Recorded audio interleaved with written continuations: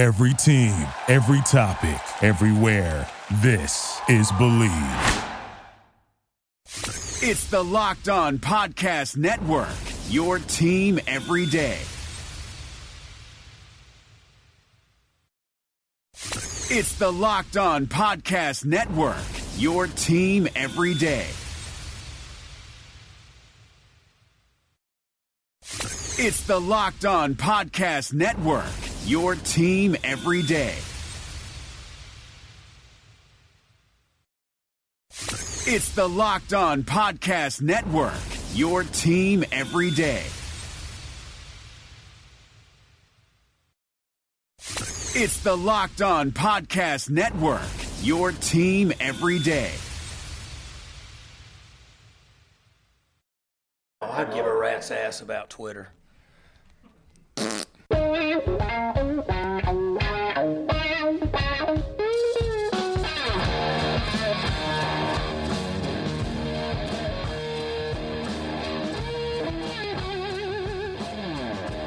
What's better than this? Guys being dudes here on the Draft Dudes podcast presented by Locked On.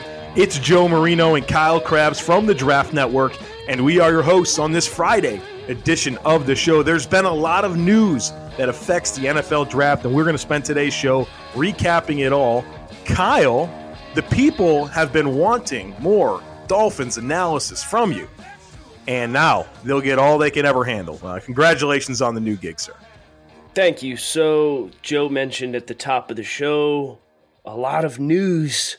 Yes, there is news. I am now the standing lead editor and managing editor of the Dolphins Wire with USA Today, which I'm very excited about. So, Joe, we've talked quite extensively on this podcast about how my quote-unquote love for the Dolphins has formed me into the draft person that you know today, and those prompts. And this was an opportunity that was extended to me. I want to wish the best to Antoine Staley, who is the former man holding the spot. I met Antoine in Miami in 2016, scouting Miami Pitt.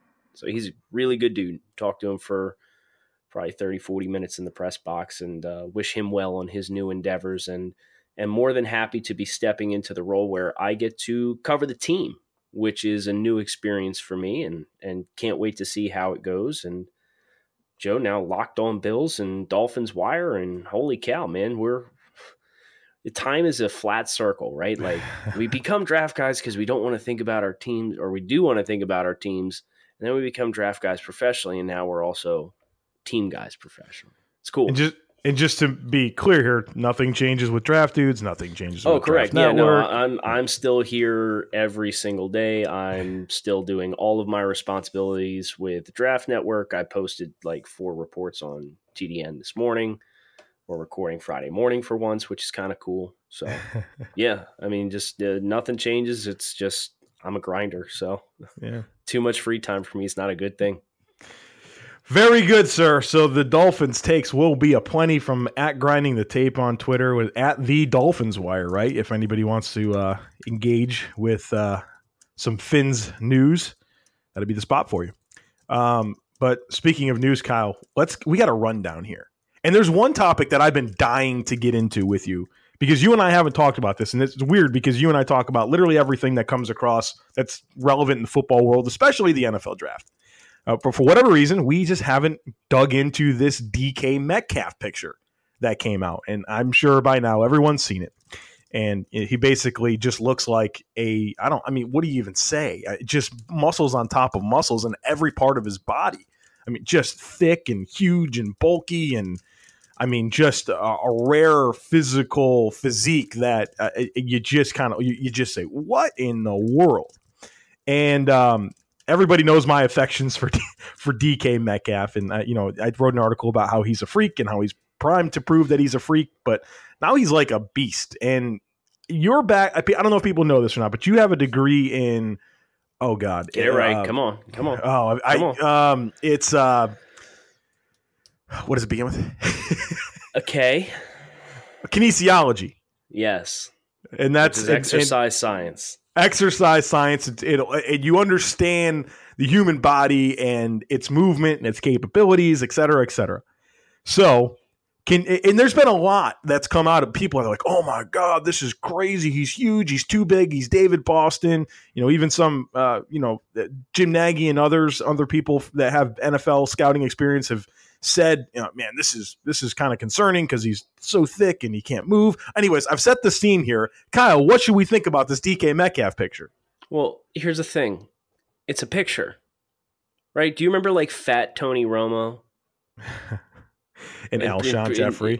Alshon did have a little bit of a tummy on him, but like Tony just looked fat. And then like you saw him 2 days later and you're like, wow, like Tony's not that fat.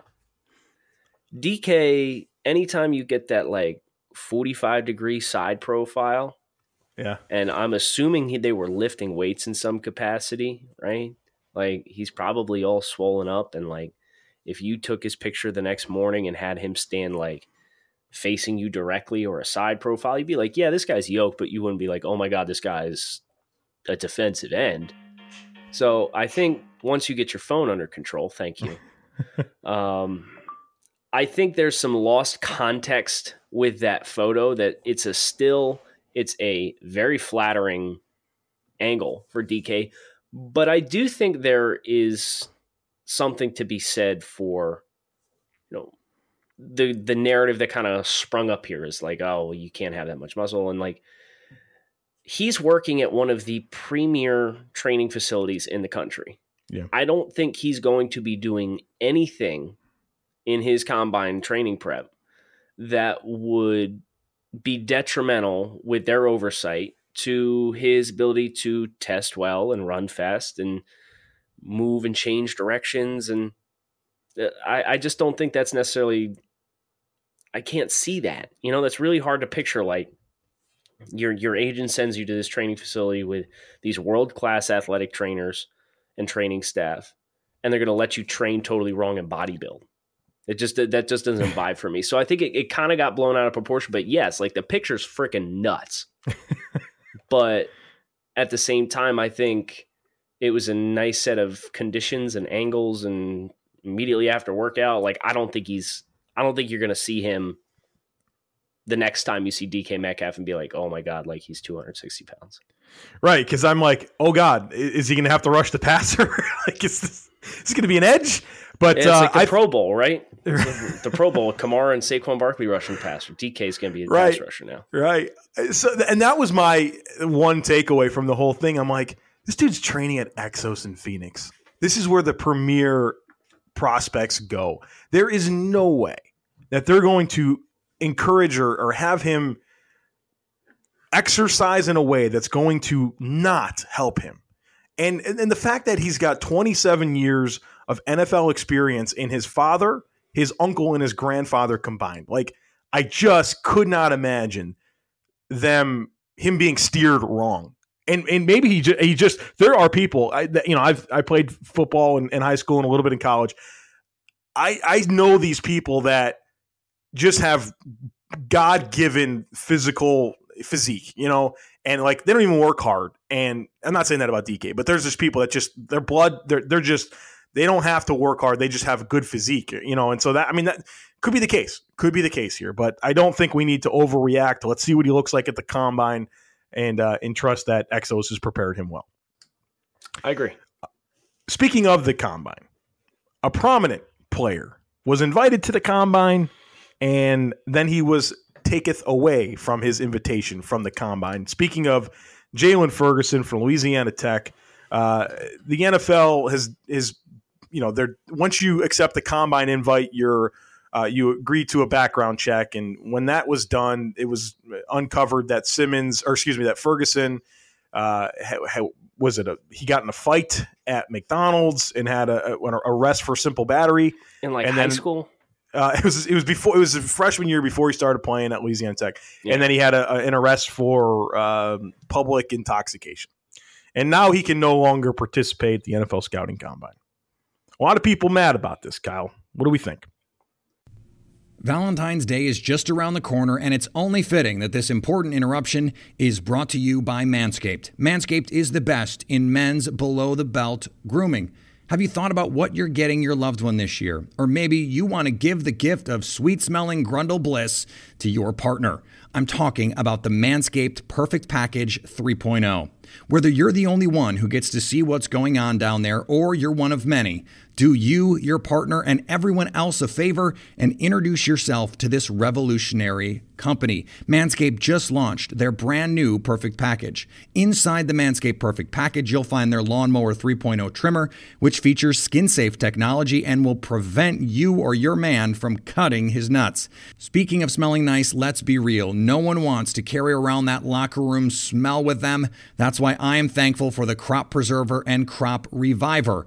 These products keep your crotchal region from sweating, smelling, and sticking. The Perfect Package will also come with a pair of Manscaped boxer briefs that'll keep that junk feeling fresh all day. It's time to upgrade those overused pair of boxers to this new. Give the gift that will make your Valentine's Day spicy. Go to manscaped.com and use the promo code LOCKEDON to get 20% off and free shipping. Ladies, this is the perfect gift for you and your man. And men, your partner will thank you. Trust me, he will thank you. And guess who else will thank you? Your balls will thank you. 20% off and free shipping when you use the promo code LOCKEDON at manscaped.com.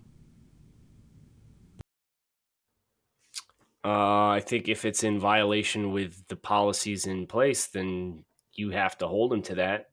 But if it's in violation of the policies in place, then I think we need to reassess the policies in place, if that makes sense.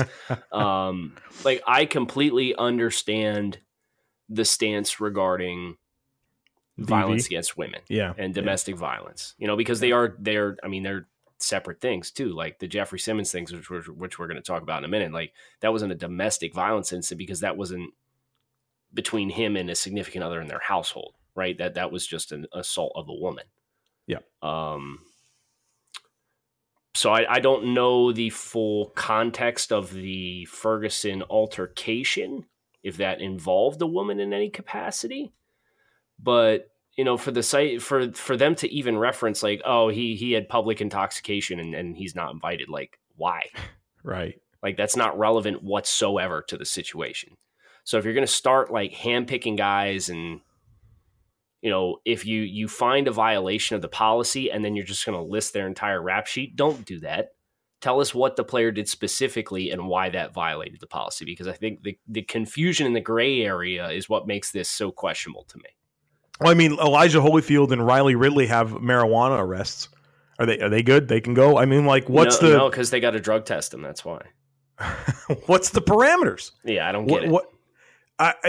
I get the violence against women. Like, sure. Like, yeah, this is going to be a red flag against you. But, like, I don't think this is very unique stuff when it comes to kids going into college that happens to them. They get in scraps. They drink, do stupid stuff in public. I mean, like, what?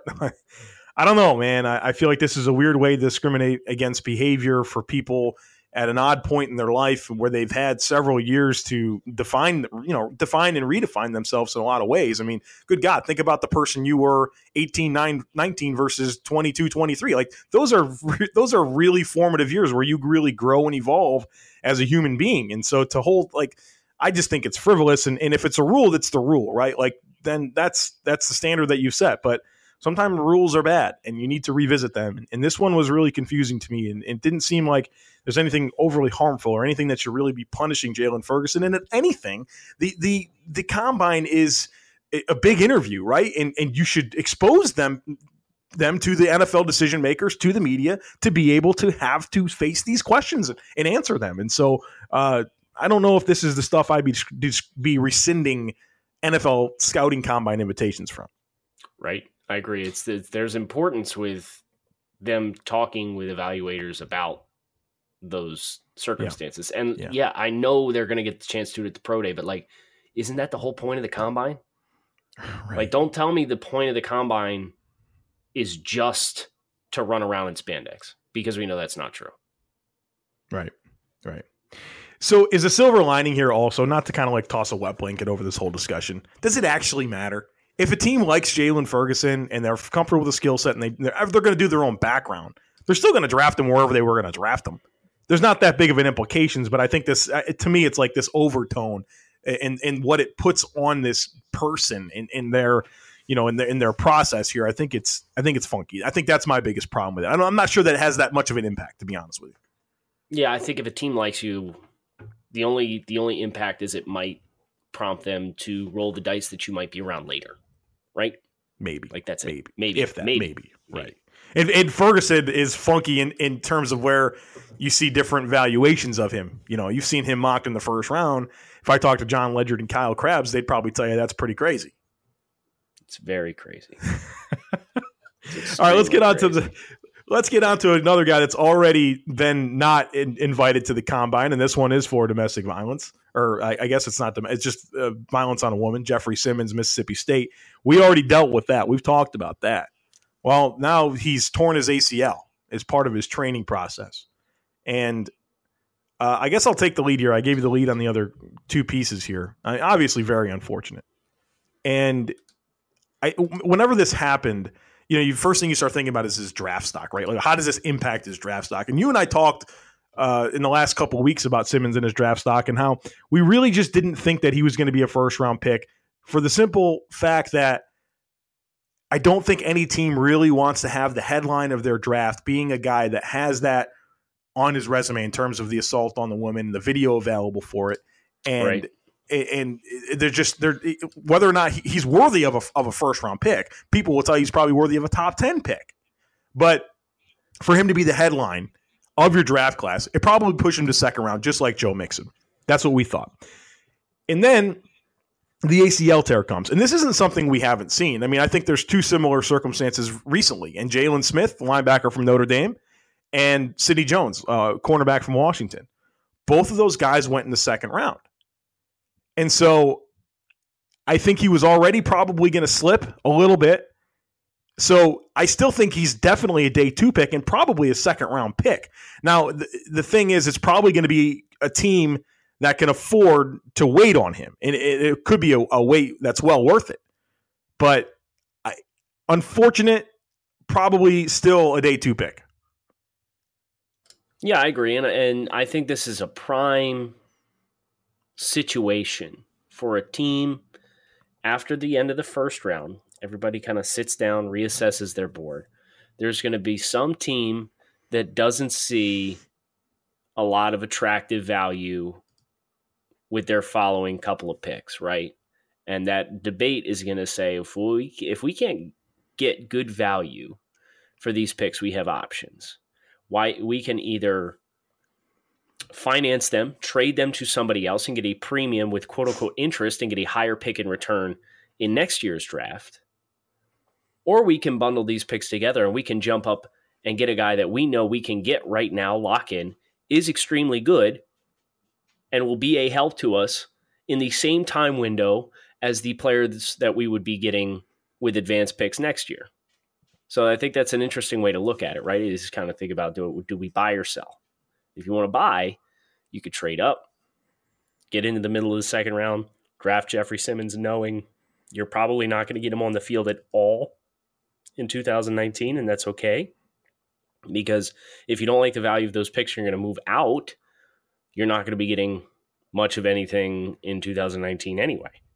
So I think the mid-round to a team to get aggressive and jump up and grab him as a slider that has some depth on their rosters, I think the way I think is most likely way for it to play out. And the last thing we want to get into, the Denver Broncos. John Elway has acquired a quarterback. Joe Flacco, Super Bowl winning quarterback. Joe Flacco for a 4th-round pick. And you wrote a piece on this. And what are the overarching themes here for you? And how does this affect the 2019 NFL Draft? It's interesting, right? Because the supply and demand for quarterbacks this year in the draft is not ideal because there's more demand than there is supply for young potential starters in this year's class, in my opinion. So I think you'll see and continue to see interest in acquiring established veterans, and Flacco was the one that was probably the easiest to move because he has 0 guaranteed left in his contract. He has no cap penalties whatsoever. And looking at some of the other guys, Ryan Tannehill will be a cap hit to the Dolphins. So the Dolphins are kind of handcuffed with how they can handle that, because teams know that there's a deadline for Tannehill that the Dolphins need to move him by to minimize their cap space, or they're just going to cut their losses and you can negotiate with him in free agency. Case Keenum, the Broncos now have absolutely zero leverage with Case Keenum because Case is in the last year of his contract. He's due, I believe, $21 million, and 11 of that is fully guaranteed money. So if you're a team and you're interested in acquiring Case Keenum, and Denver says, hey, we'll trade you a mid-round pick for Case Keenum, well, you're trading for a career journeyman who's in the last year of his contract and is due $21 million for a team that is currently on the books to pay $39.5 million to Joe Flacco and Case Keenum. Whew. Why the hell are you going to give them anything for that? Just wait it out. Yeah. You know? Yeah. So you can live without him too, right? Right. Like nobody's going to be like, shit, we ruined our offseason. We didn't get Case Keenum. Like, no.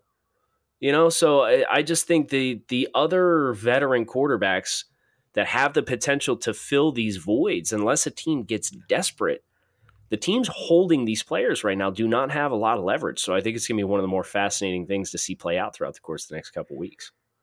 Yeah, and I don't think, it's funny because like the Drew Lock stuff to Denver has been like super weird for that much interest to be like stated publicly at this point. And if you thought that Drew Lock was going to go to Denver, I don't know that acquiring Joe Flacco changes nothing. Right. I mean, a team just drafted and traded up for Lamar Jackson in the first round that had Joe Flacco in place. That was their, whatever you thought about it, he was their guy for a long time, like very committed to Joe Flacco. So I don't think that this really affects Denver's plan to get a quarterback at 10. No, I don't think this changes anything for them at all. I still think that the Drew Lock thing is very logical, because just look at what John Elway just did, right? He just went out and got this guy. He got the 15-year-old version of this guy. Like, Drew was a little better, right? Like, but think about Joe coming out. Yeah, Joe had a little bit to him, not a lot. No, not but Drew doesn't have a lot to him either. He'd tell you he's an underrated athlete. Yeah, no, he can move, he can scoot a little bit, but so I don't know. It's just, I don't think it changes anything from the teams that are drafting a quarterback's perspective, because Denver, as we just said, is still in play. And I don't really think it changes anything from the trade perspective, because these teams don't have leverage that have the veterans. Yeah, but we're not done. We're definitely not done moving, I don't think. Right. We saw Cleveland trade a 65th pick in the draft, like a high 3, like the first pick in the third round, to the Bills for Tyrod Taylor. And he still drafted Baker Mayfield. It wasn't their answer at quarterback. So right. There's a lot of evidence to lead you to believe that. Look, they're just and part of, but at the same time, I'll kind of say this too. At the same time, you can see John Elway saying, "Hey, we've got a great defense in place. We got a great defensive-minded head coach. Got some young weapons on offense. If we can get a stable guy like Joe Flacco, we got a chance." And to me, that screams 7-8 wins, right? You know who I've seen do this every single year? Every single year. Who is this? The Miami Dolphins, man. They get an average at best quarterback in Ryan Tannehill. And we say, okay, we'll get good enough QB play. And if we're good in other places and we throw money at things in other places, we'll be fine. Doesn't work like that. You can't do it with Joe Flacco. No, I'm saying I wouldn't dismiss that that's their idea. So, but do you think it works? No, it doesn't work. The worst thing you can do is cling to that stupid idea. Like, and what is Miami doing right now? Total rebuild, tearing the whole thing down, blowing the whole thing up. And the quicker you can do that and realize that you're primed for 6 to 9 wins every year. And I mean, you either settle for that or you really make moves and shuffle the deck. And I'm nervous that John Elway's never going to do that. We'll see. We'll also see what next week has in store for us here in the Draft Dudes. Why don't you guys hit subscribe, come on back. Not a bad segue, right? Closing things out. I always see you always do a nice job there. I mean, you put it on a tee for me sometimes. I try. Sometimes I got to think about it. So this was good. This was a good one. Hit subscribe. Leave us a 5-star review if you've been enjoying the show. We had a great week this week. We want to again thank Divine Asigbo for coming in on Thursday.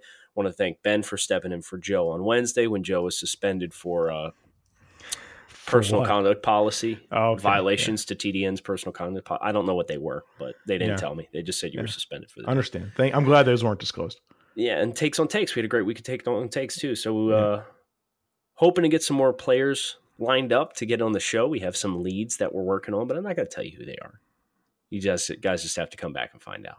I'm Kyle Krabs at Grinding Tape, signing off with Joe Marino at the Joe Marino. Thanks as always for listening to the Draft Dudes podcast. Thank you for listening to Believe. You can show support to your host by subscribing to the show and giving us a 5-star rating on your preferred platform. Check us out at Believe.com and search for BLEAV on YouTube.